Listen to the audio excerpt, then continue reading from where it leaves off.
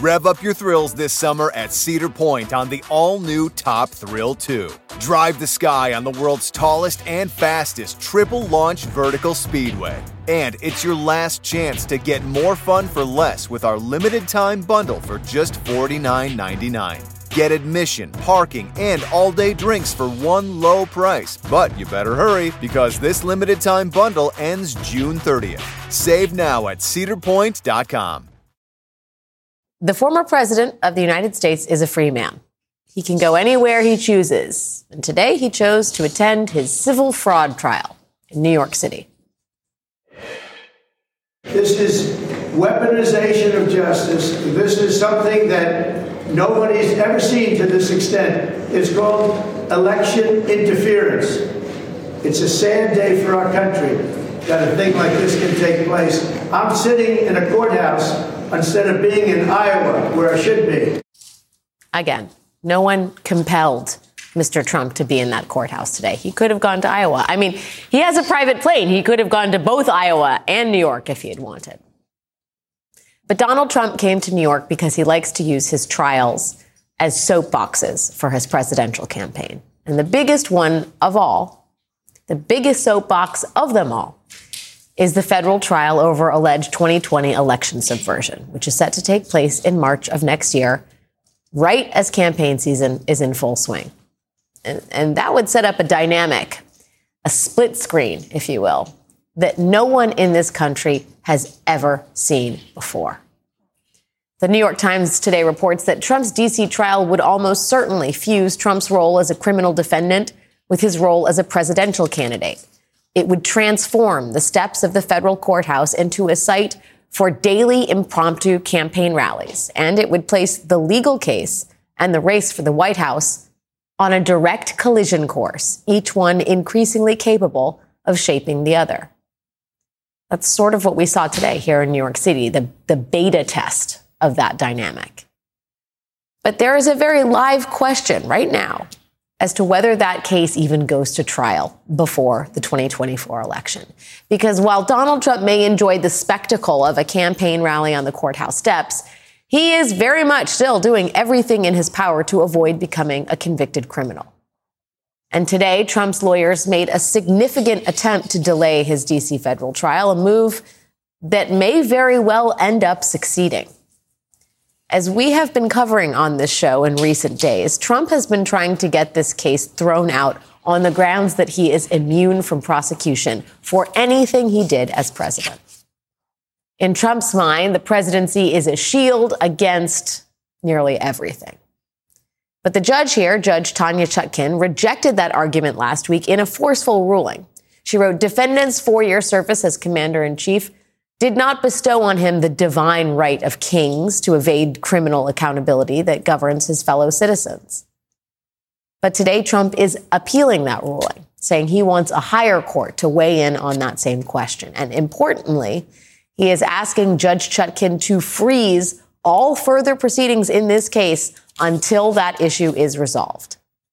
Now, last night we told you about these jury selection forms that have already gone out in the mail to potential jurors in Washington, D.C.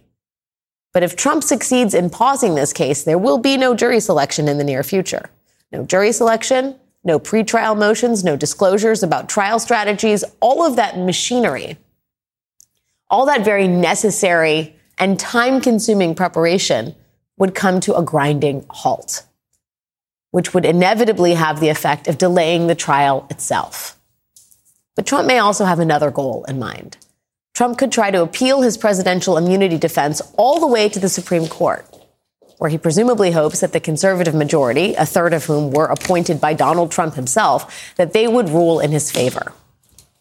What the Supreme Court would actually do here is anyone's guess. If they rule in Trump's favor, then the case is over, kaput. But if they rule against Trump, then Judge Chutkin would have a choice to make. Getting the high court to issue a ruling would likely delay this case for weeks or even months. And so then Judge Chutkin would have to decide whether to hold the proceeding during the heart of campaign season. Such a move would no doubt prompt furious outbursts from Mr. Trump, who would be obligated to be in courtroom every day and not campaigning. So that tantrum / pep rally you saw today, the outbursts we have all seen for weeks outside Mr. Trump's fraud trial in New York, those would become a daily occurrence in the middle of an election. Or Judge Chutkan could forgo that entirely. She could defer to the political calendar and decide it was too fraught to put a candidate on trial, excuse me, with the election looming. Sorry. Joining me now are Mimi Rocco, Westchester County DA, and former Assistant U.S. Attorney for the Southern District of New York. I'm going to take a brief pause to drink some water. Also with us, Mark Joseph Stern, a senior writer covering the courts at Slate. Mark, I'm going to go to you right now so that I can continue to cough and ask you what your assessment is about how long the D.C. Circuit Court may take to adjudicate this issue. You know, it really all depends on what panel of judges takes this case, and it's randomly assigned. There are 4 Republican-appointed judges on the D.C. Circuit who have shown some inclination toward running interference for Trump to varying degrees. And if 2 of those judges land on this panel, that panel can really draw out the process. You know, they can take quite a long time to hear the case, issue a decision. In past appeals to the D.C. Circuit, these cases have usually just by chance gone to liberal panels, which have worked really quickly to expedite the process and get an answer out fast because they don't want to delay justice. But if this does land in the hands of conservative judges on that court, we could be waiting for months and months until we get a decision. And all that time, Judge Chutkan's proceedings would almost certainly be stayed. Mimi, it feels like there are very few good options here. What is the best case scenario as you see this appeals process take flight, as it were? I think the best case scenario is, as Mark alluded to, that the Court of Appeals rules quickly. And this may sound a little bit naive, but I'm going to say it. I mean, this is a motion that any lawyer would file. I have said many times, we've talked many times about Trump using appeals as a delay tactic. This is a real issue that they have it makes sense that they're appealing it. It's not frivolous. Yeah. I don't think ultimately on the merits he will win. And I think it's important that the Court of Appeals that he is appealing to has already ruled on this in the civil context and said he does not have immunity. Now, civil and criminal are very different. I think there's a decent argument. One way of thinking about it, though, is that actually in the criminal context, a court would be less likely to give immunity than in a civil one, because in a civil case, anyone can file a civil case, right? And they don't want that floodgates. Criminal cases, as we have seen in history against a sitting president or former sitting president, are very rare. So I think there is a good chance that the Court of Appeals can rule quickly and get this moving. What happens at the Supreme Court is a bigger unknown. But again, they have deferred on other cases related to Trump and just, summarily affirmed the Court of Appeals and not wanted to weigh into this. This is a more important legal question, so we will have to see. Mark, when we talk about the Supreme Court, it is a big question mark, which I think surprises some people that have seen other positions this court has taken on important conservative matters. What is your expectation here about who might be who are the allies that Trump might have on the high court? Is it Justice Thomas? Is it Justice Kavanaugh? Is it more than the 2 of them? I mean, who do you think would be most sympathetic to his argument here? So, look, we've seen time and again that Justice Thomas almost always votes with Donald Trump when he takes some case to the Supreme Court seeking to thwart a subpoena or an indictment or any kind of lawsuit. Justice Thomas is there walking arm in arm with him. And to a lesser degree, so is Justice Alito. And both of them have expressed views that they really do think that this president and former president now is under this kind of unfair assault that treats him almost illegitimately, and that they feel some kind of independent obligation as the third branch to stand up to that.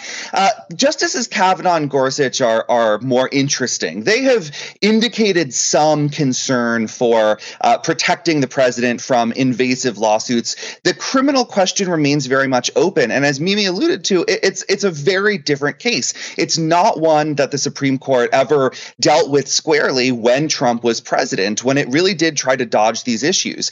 So one thing that I think is important to understand about this appeal is that it goes to Judge Chutkan's jurisdiction to hear this case, right? It goes to the question of whether she even has the power to carry on here or whether Trump is completely immune and so the entire case has to be thrown out. I think the gravity of that question, it's so different from, can this evidence be introduced? Can this witness testify? This is the whole deal right here. And I think the gravity of that will give some of the justices pause and make them want to take on this case and really hear full arguments, full briefing, and issue a decision on the merits. That could take until June, at which point it might really be too late for a trial. So, even if Justice Kavanaugh and Justice Gorsuch ultimately come out against Trump on this question, they might think it's serious enough that they want to take it under consideration. And that alone could be enough to run out the clock. Right. By dint of the fact that they're taking it up, it is an inherently pro-Trump move, or at least in terms of his defense strategy. Mimi, the Supreme Court, we all remember Bush v. Gore, took like a day for them to issue their opinion on that. Is there any chance, Mark just said June, if the Supreme Court decides to take this up, and I'm assuming that's the expedited calendar. Well, because that's when they normally do come down with their decisions. But look, this is a different scenario. This is an interlocutory appeal. There is an indictment pending. There is a trial calendar set. There are jurors. Even a partisan Supreme Court, even a partisan justice, if they have any shred of institutional respect for the court system, has to recognize that this isn't something they can wait 6 months on, I don't think. It should be an expedited appeal. Because it's not like Bush v. Gore where it's about the election. It's about a pending criminal indictment where jurors have already been called.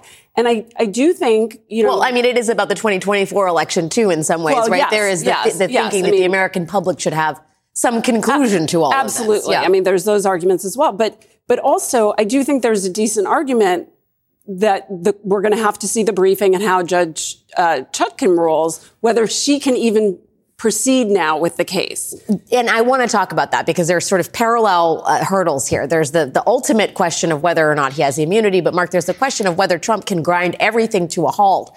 I think it was very interesting that Judge Chutkan moved forward with the jury selection process. I think those letters went out at the end of last week or this week, almost a signal of like, hey, look, the work is starting. We need to get this underway. This is all the machinery of justice is cranking along. What do you think the likelihood is that a stay he is granted here and all of the preparations for this March 4th trial grind to a halt?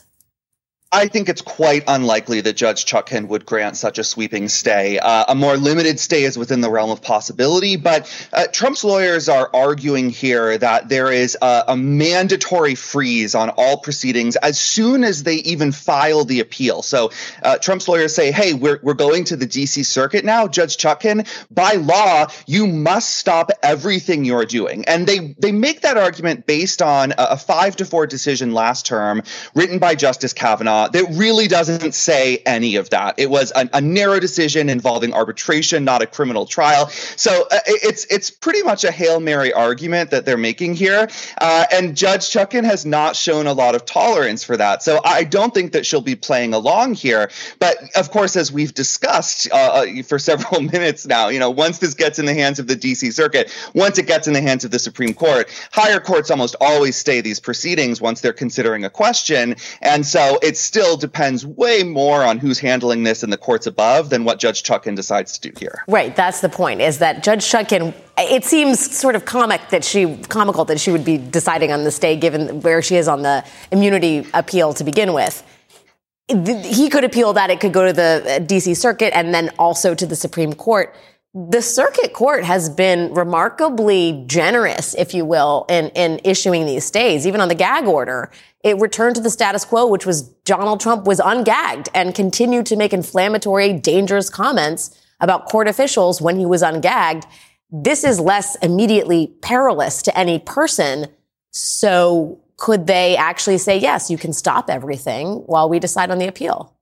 I will be very interested to see the government's response to the motion because, I think when you have an appeal, there is a certain jurisdictional element here that, okay, the appeal is happening now, you can't go forward. I do agree with Mark. There could be a more limited stay.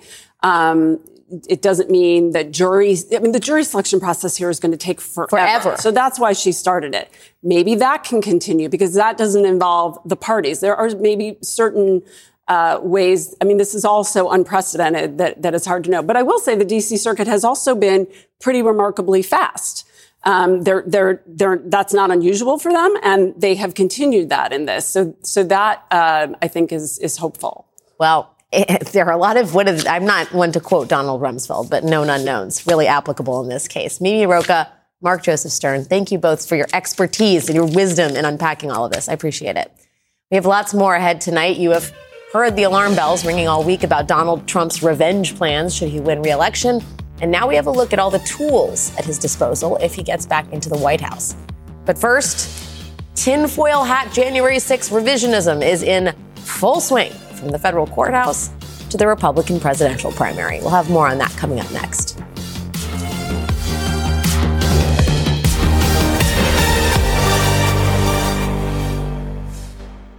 Are you struggling to lower your bad LDL cholesterol, even though you may be taking a statin, swapping steaks for salads, and exercising while listening to this podcast? Ask your doctor if Repatha Evolocumab is right for you. With Repatha, you can dramatically reduce bad cholesterol and the risk of another heart attack while enjoying life too, because you're human. And with convenient self-administration, you can take Repatha in the comfort of your own home. Do not take Repatha if you're allergic to it. Repatha can cause serious allergic reactions. Signs include trouble breathing or swallowing, or swelling of the face.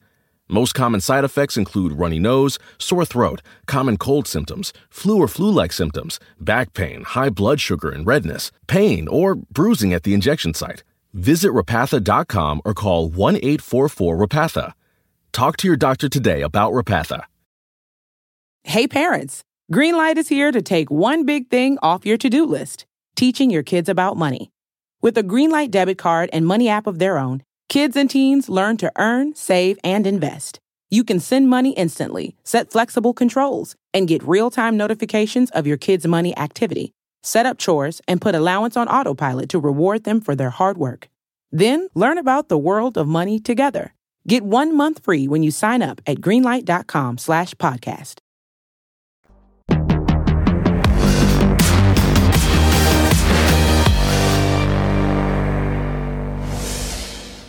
Today, Alan Hostetter, a former California police chief turned January 6th rioter, was sentenced to 11 years in federal prison for his role in the attack on the Capitol. During his sentencing, Hostetter launched into a rant after federal prosecutors referred to him as a poster child for January 6th conspiracy theories. In response, Mr. Hostetter told the court that he felt like he was living in a parallel universe and that he believed the Capitol insurrection was a setup by the CIA, the FBI, and the Department of Homeland Security. His source for that was this guy. Why am I the only person on this stage, at least, who can say that January 6th now does look like it was an inside job? That the 2020 election was indeed stolen by big tech? That the 2016 election, the one that Trump won for sure, was also one that was stolen from him by the national security establishment? Vivek Ramaswamy is unbelievably, but somehow also not surprisingly, not the only Republican to embrace the January 6th tinfoil hat theory. In a recent court filing, lawyers for Donald Trump revealed that he plans to make January 6th conspiracy theories part of his defense in the federal 2020 election interference case. As proof, Trump's legal team has asked the Justice Department for all documents regarding individuals like Ray Epps, a Trump supporter who has been the target of right-wing attacks, falsely claiming that Epps was an undercover agent and that January 6th was a false flag event. Joining us now is Mark Leibovich, staff writer at The Atlantic. Mark, thank you for being here as we watch the most outlandish theories take a strong foothold in the Republican Party. And I think there's been a lot of discussion this week about how to stop the madness. And in particular, if the toothpaste can be put back into the tube with some of the more extreme positions of the GOP here. And I wonder, when you have someone like Vivek Ramaswamy saying that stuff on the national stage as he's one of 4 candidates, leading candidates running for the Republican nomination, you see in real time the effect that has. Can the toothpaste be put back in the tube? Yeah, I mean, look, Vivek Ramaswamy at this late date, just a few weeks before the Iowa caucuses, is still up on that stage. Now, it seems like a lot of people, including a lot of Republicans, are tuning him out, which I think is probably a good thing. But obviously, as we saw from those legal proceedings in California, people listen to this stuff. People believe it. And the fact is, for the last 7 years, that this has been coming from the most powerful, most vocal, visible figure in the Republican Party, Donald Trump. He is the conspiracy theorist in chief in the party, and it's obviously trickled down a great deal. And for as long as that continues, there will be a market for someone like that. I would like to think that as people move closer to actually thinking about who they're going to vote for, people might take this more seriously. I think if, in fact, someone raises some of these conspiracy theories in a court, it probably won't get a very serious consideration from a judge. So I have a feeling, as a legal defense, that's not going to work very much. But the fact is, if you look at polls about what Republican voters believe, it's quite often very much out of touch with the reality of things on the ground. Yeah, and it's not just out of touch, but like way in another universe. Not just January 6th was a peaceful gathering. January 6th being an inside job is now a position that someone who wants to hold the highest office in the land is publicly staking out on a debate stage. There has been some talk and calls, if you will, from both Democrats and Republicans alike that more Republicans need to raise their hands and call out fellow Republicans for being liars. I want to play some sound from Chris Christie last night, and this is what he had to say on the topic of Donald Trump. I look at my watch now. We're 17 minutes into this debate, and except for your little speech in the beginning, we've had these three acting as if the race is between the four of us. The fifth guy, who doesn't have the guts to show up and stand here, he's the one who, as you just put it, is way ahead in the polls. And yet I've got these three guys who are all seemingly to compete with, Voldemort, he who shall not be named. Mark, there's been a supposition that if one prominent Republican called out Trump, that more would surely join him. So far, Chris Christie is very lonely in this job. How and when does this dynamic change, if ever? Oh, I don't think it's going to change. At least certainly through this election cycle. I was thinking, Chris Christie is probably not going to win the Republican nomination. He's not getting a lot of traction in the polls. At least he's getting on the stage. I do think that despite, some calls that he drop out and maybe endorse someone like Nikki Haley, who might have a better chance of beating Trump, I do think he is playing a valuable role as a reality check, in these debates, in given what his message has been. It's probably not going to be a winning message, but it's extremely important, in the same way that, there have been truth tellers in the Republican Party. Liz Cheney's book is, number one on the Amazon list now. There are a lot of people who are making very responsible arguments, whether in journalism, in politics, presidential candidates in the case of Christie. But ultimately, he was saying his point is that the people who actually could beat Donald Trump, namely Ron DeSantis and Nikki Haley, look essentially like they're playing for second place at this point because they're nowhere near Trump in the polls, and they don't seem to be making much of an effort to try to, creep into his lead at all. So I think that's sort of where we are. And I think it's probably very useful for Christie to point that out.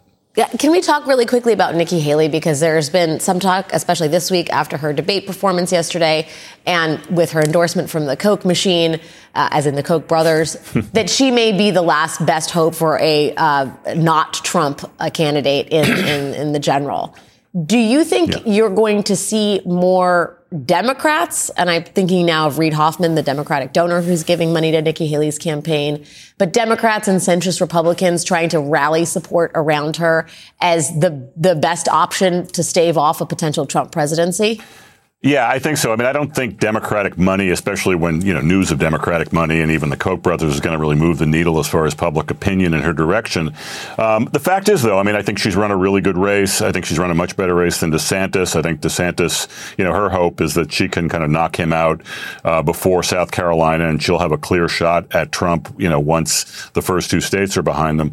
Ultimately, though, Haley doesn't seem to be playing to win just yet. I would be very curious to see if she has something in her that will really actually, run against Donald Trump. I think right now, she's sort of done the safe, he's the chaos candidate. I liked his administration. I liked what he did policy-wise, but, we need new blood. I mean, she's using all the safe code words and sort of code terms and really not going after him, certainly the way Christie is. Now, I mean, I don't know if she has another move in her, and ultimately if her goal here is to either play for second place or position herself for 2028. So, I mean, we'll see. I mean, right now she's run a good race, but I don't think it's going to get her beyond second place. All right. Well, from your words to, I don't know, Nikki Haley's ears, Mark Leibovich of The Atlantic. Always good to see you, my friend. Thank you for your time. Thanks, Alex. We have much more to get to this evening, but we first have a little programming note for you. Tomorrow night on this program, we will bring you a special report from inside New York City's storied Roosevelt Hotel. Now, if you don't know what the Roosevelt is, it is the city's main intake center as of this year for thousands of homeless migrants. It has become a symbol of the ongoing nationwide fight over immigration.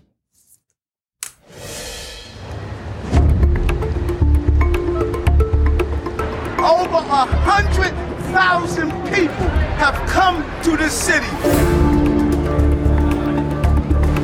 Pasé 14 países para llegar aquí, 2 selvas y un desierto. Our hearts are big, but our resources are not endless.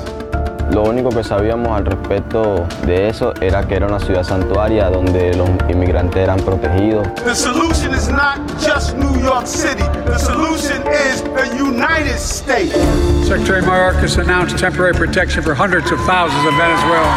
These migrants will be able to apply for work permits. Sin papeles no puedes hacer nada. Let them work. Let them work. We know they come from prisons. We know they're terrorists. It's poisoning the blood of our country. We are here because they came here and they helped build this city.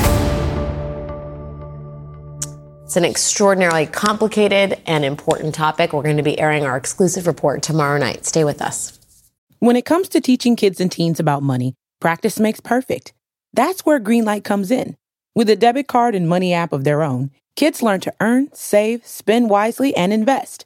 Parents send instant money transfers, create custom chores, and automate allowance, while kids track their spending, set savings goals, and practice money skills they can use today and for life. Get 1 month free when you sign up at greenlight.com/podcast. The living room is where you make life's most beautiful memories. But your sofa shouldn't be the one remembering them. The new life-resistant, high-performance furniture collection from Ashley is designed to withstand all the spills, slip-ups, and muddy paws that come with the best parts of life. Ashley high-performance sofas and recliners are soft, on-trend, and easy to clean. Shop the high-performance furniture in-store or online at ashley.com. Ashley, for the love of home.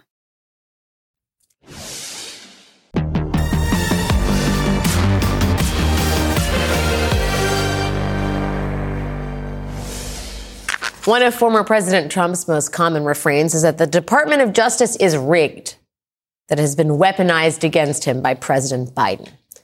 Well, tonight, President Biden's adult son has been indicted by federal prosecutors for 9 tax-related charges in the state of California. 3 of those charges are felony tax offenses, 6 are misdemeanors. All of them are for the tax years between 2016 and 2019, during which the special counsel, in this case, alleges that Hunter Biden willfully failed to pay his taxes on time. Hunter Biden has since paid all of the back taxes and fines for those years, but the core allegation remains that he willfully did not pay them for years when he could have. If convicted, Mr. Biden faces a maximum penalty of up to 17 years in prison, although actual sentences are typically well below the maximum. These new charges in California come on top of the gun charges that Hunter Biden is already facing in Delaware. And you would think that the president's son being federally indicted multiple times would be evidence of how even-handed the Justice Department is being here. But prepare yourselves for a conservative onslaught using the Hunter Biden charges to draw false equivalence between the relatively minor crimes that Biden's son is being charged with and the grave abuses of power the former president is accused of, while also claiming that the whole system is rigged against conservatives and only conservatives. These new charges also mean that the already unprecedented 2024 presidential campaign calendar will get even more complicated. Donald Trump has his D.C. election interference case scheduled for March and his Georgia election interference case penciled in for a potential August start date. And now there may also be 2 trials of President Biden's son happening in the heart of election season. Expect wall-to-wall coverage of Hunter Biden's legal troubles on conservative media from now until Election Day. We have no idea what kind of conservative media coverage is planned for Donald Trump's legal troubles. When we come back, Donald Trump has a lot of options to make a lot of unprecedented moves should he win back the White House. Barton Gellman from The Atlantic joins me to discuss, coming right up next.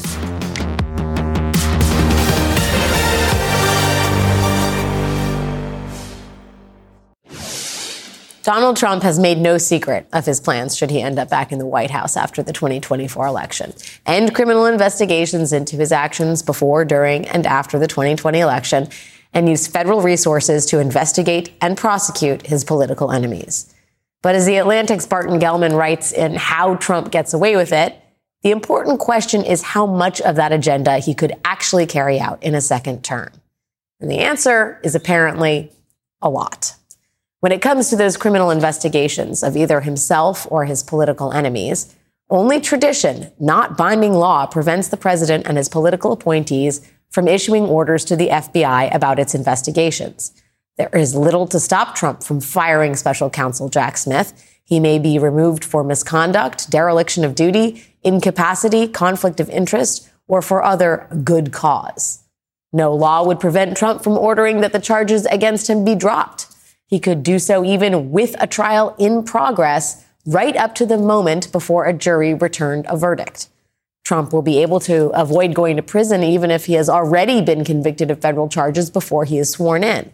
A trial judge is unlikely to order Trump imprisoned even after sentencing before he exhausts his appeals.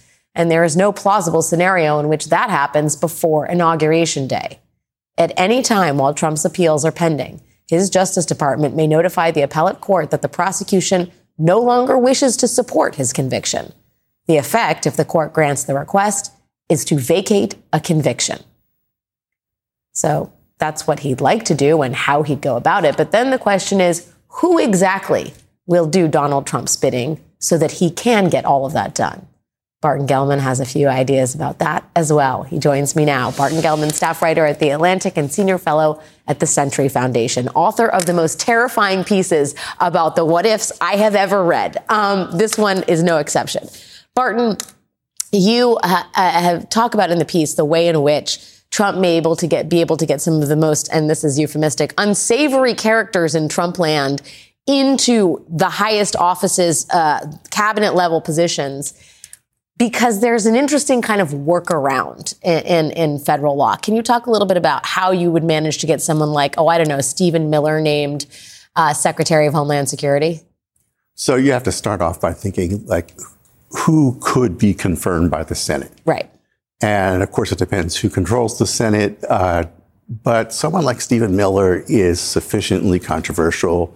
Maybe he would have trouble even in a Republican Senate. Mm-hmm. But that's not the end of the question, because then there's the Vacancies Reform Act, which allows Trump, who loves acting appointments, to appoint someone, Secretary of Homeland Security or Attorney General, on an acting basis. Just a temporary fill-in forever. Just a temporary fill-in for, if it's at the beginning of the administration, it's 300 some days. If it's later in the administration, it's 200 some days, but they can be re-upped. And in order to appoint someone, in order to be qualified as an acting, that person has to either already be sitting in a Senate-confirmed position, mm-hmm. And all the people who are Senate confirmed will be the people who are serving under Biden. Right. So unlikely that he's going to use any of those folks. Except there's another little loophole here. There are probably about 100 Republicans who are in Senate confirmed positions under Joe Biden, because there are all these boards like the National Labor Relations Board, right, that are required by law to be balanced by party. There have to be Democrats and Republicans. So there's some Republicans scattered about the Biden administration, but one would assume that they are not going to be sufficiently conservative for Donald Trump's purposes. Trump's people are looking. Do they have some MAGA people undercover already in the U.S. government? If not, they have to find someone who is at least a GS-15 on the federal pay scale, who is in the department. Relatively senior, for those not familiar with what GS-15 connotes. You have to be a relatively senior administration official, and then you can occupy the position for 90 days. Is that right? You have to have been in that. Sorry, you have to have been in that position for 90 days, and then you can be enacting for most of a year. Yeah. But so that's the workaround. You hire someone like Stephen Miller to work in a senior position for 90 days, and then he qualifies to be someone Trump can name as acting, Attorney General, Secretary of Homeland Security. That is the workaround. Yes. That is, I think, for people who have long thought Kash Patel will never be the director of the CIA, he'd never get past the Senate, a very compelling and, to many eyes, I think, terrifying realization that there is, in fact, a workaround for something like that.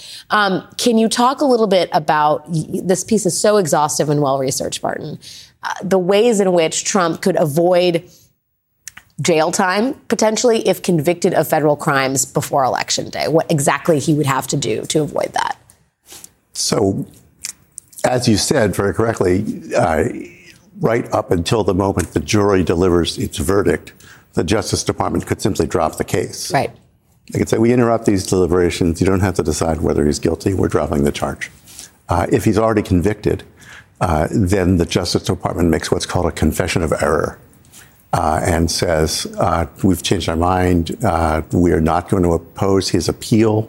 We believe the charge, the conviction should be vacated. Nothing stops the Justice Department from doing that, and that's certainly what would happen if Trump were effectively running the Justice Department, as he says he basically would be. Right. So that's a certainty. The harder question, because like so many other things in the Trump world, it has never been resolved or litigated, is what would happen to state charges. Yes. Right. So suppose he's in the middle of trial on the Georgia case, or even has been convicted. The Justice Department will go to federal court and argue that it is unconstitutional for a lesser sovereign, the state of Georgia, Fani Willis, to attempt to imprison the chief executive of the United States, because that would prevent the chief executive from doing his constitutionally required duties. And almost certainly, the Supreme Court, the court would say this has to go on pause until the end of the presidency. So that takes you to 2029. And indeed, Judge McAfee down in Georgia was asked when feasibly would be a good time to start this trial with Donald Trump, and they said, after he finishes out his second term in the year 2029. Barton Gellman, I think a lot of Democrats hope that the Trump team does not read this piece, because there are a lot of directions and information about how to skirt the guardrails of democracy. It is compelling and terrifying. Thank you for joining me tonight. Thanks for having me. Appreciate it. Still ahead this evening, Texas law bans nearly all abortions with very limited exceptions. One pregnant woman went to court to challenge what those bans meant for her, and today she won. More on that story is coming up next. This morning in Texas, a district court judge granted an emergency motion allowing a woman to get an abortion. After 20 weeks of pregnancy, 31-year-old Kate Cox learned her fetus has a fatal abnormality. Her life and fertility were at risk.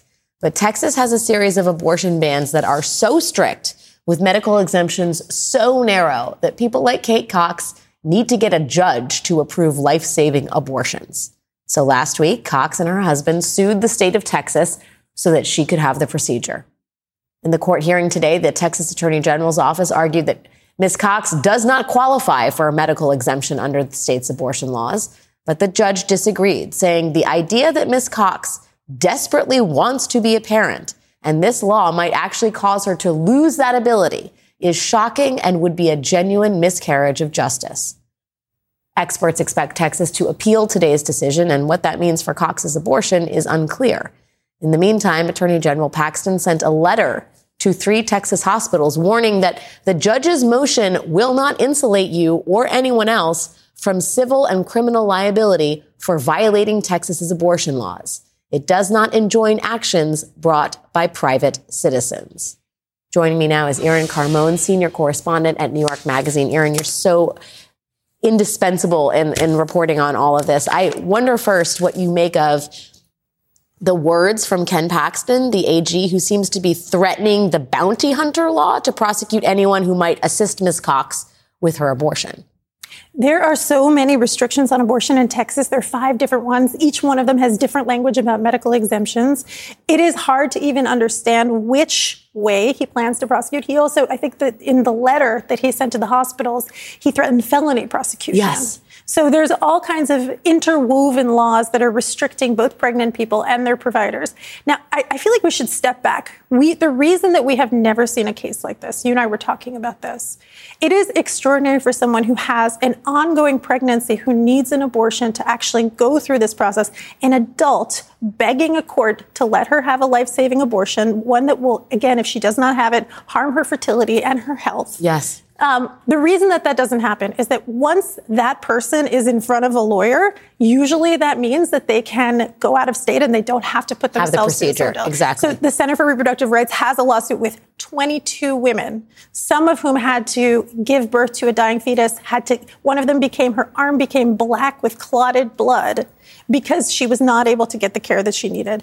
But some of them were able to go to other states to get abortions. And I imagine that the same option is available to Kate Cox, but she's choosing to fight this fight in order to bring about justice, one hopes. And also, look at what's happening. Look at the lengths to which Paxton is going. Yes. The court understands that this should qualify under any reasonable health exception. But even having gone through all of this process, the Texas Attorney General wants to prosecute doctors for providing care that is going to provide the best outcome to their patient that their patient has chosen. The fact that they want to go after doctors, and is presumably going to appeal this. But they want to disobey a judge in order to force this woman to harm her health, to give birth to a fetus or a baby that will live maybe painful hours. You know, the bravery and the tenacity of Kate Cox in this moment to take her case to the courts, to show America, to show Texas lawmakers what it means to impose these restrictions on pregnant people. She spoke to Nightly News this evening, and I just want to play a little bit of sound from Kate Cox reacting to this decision.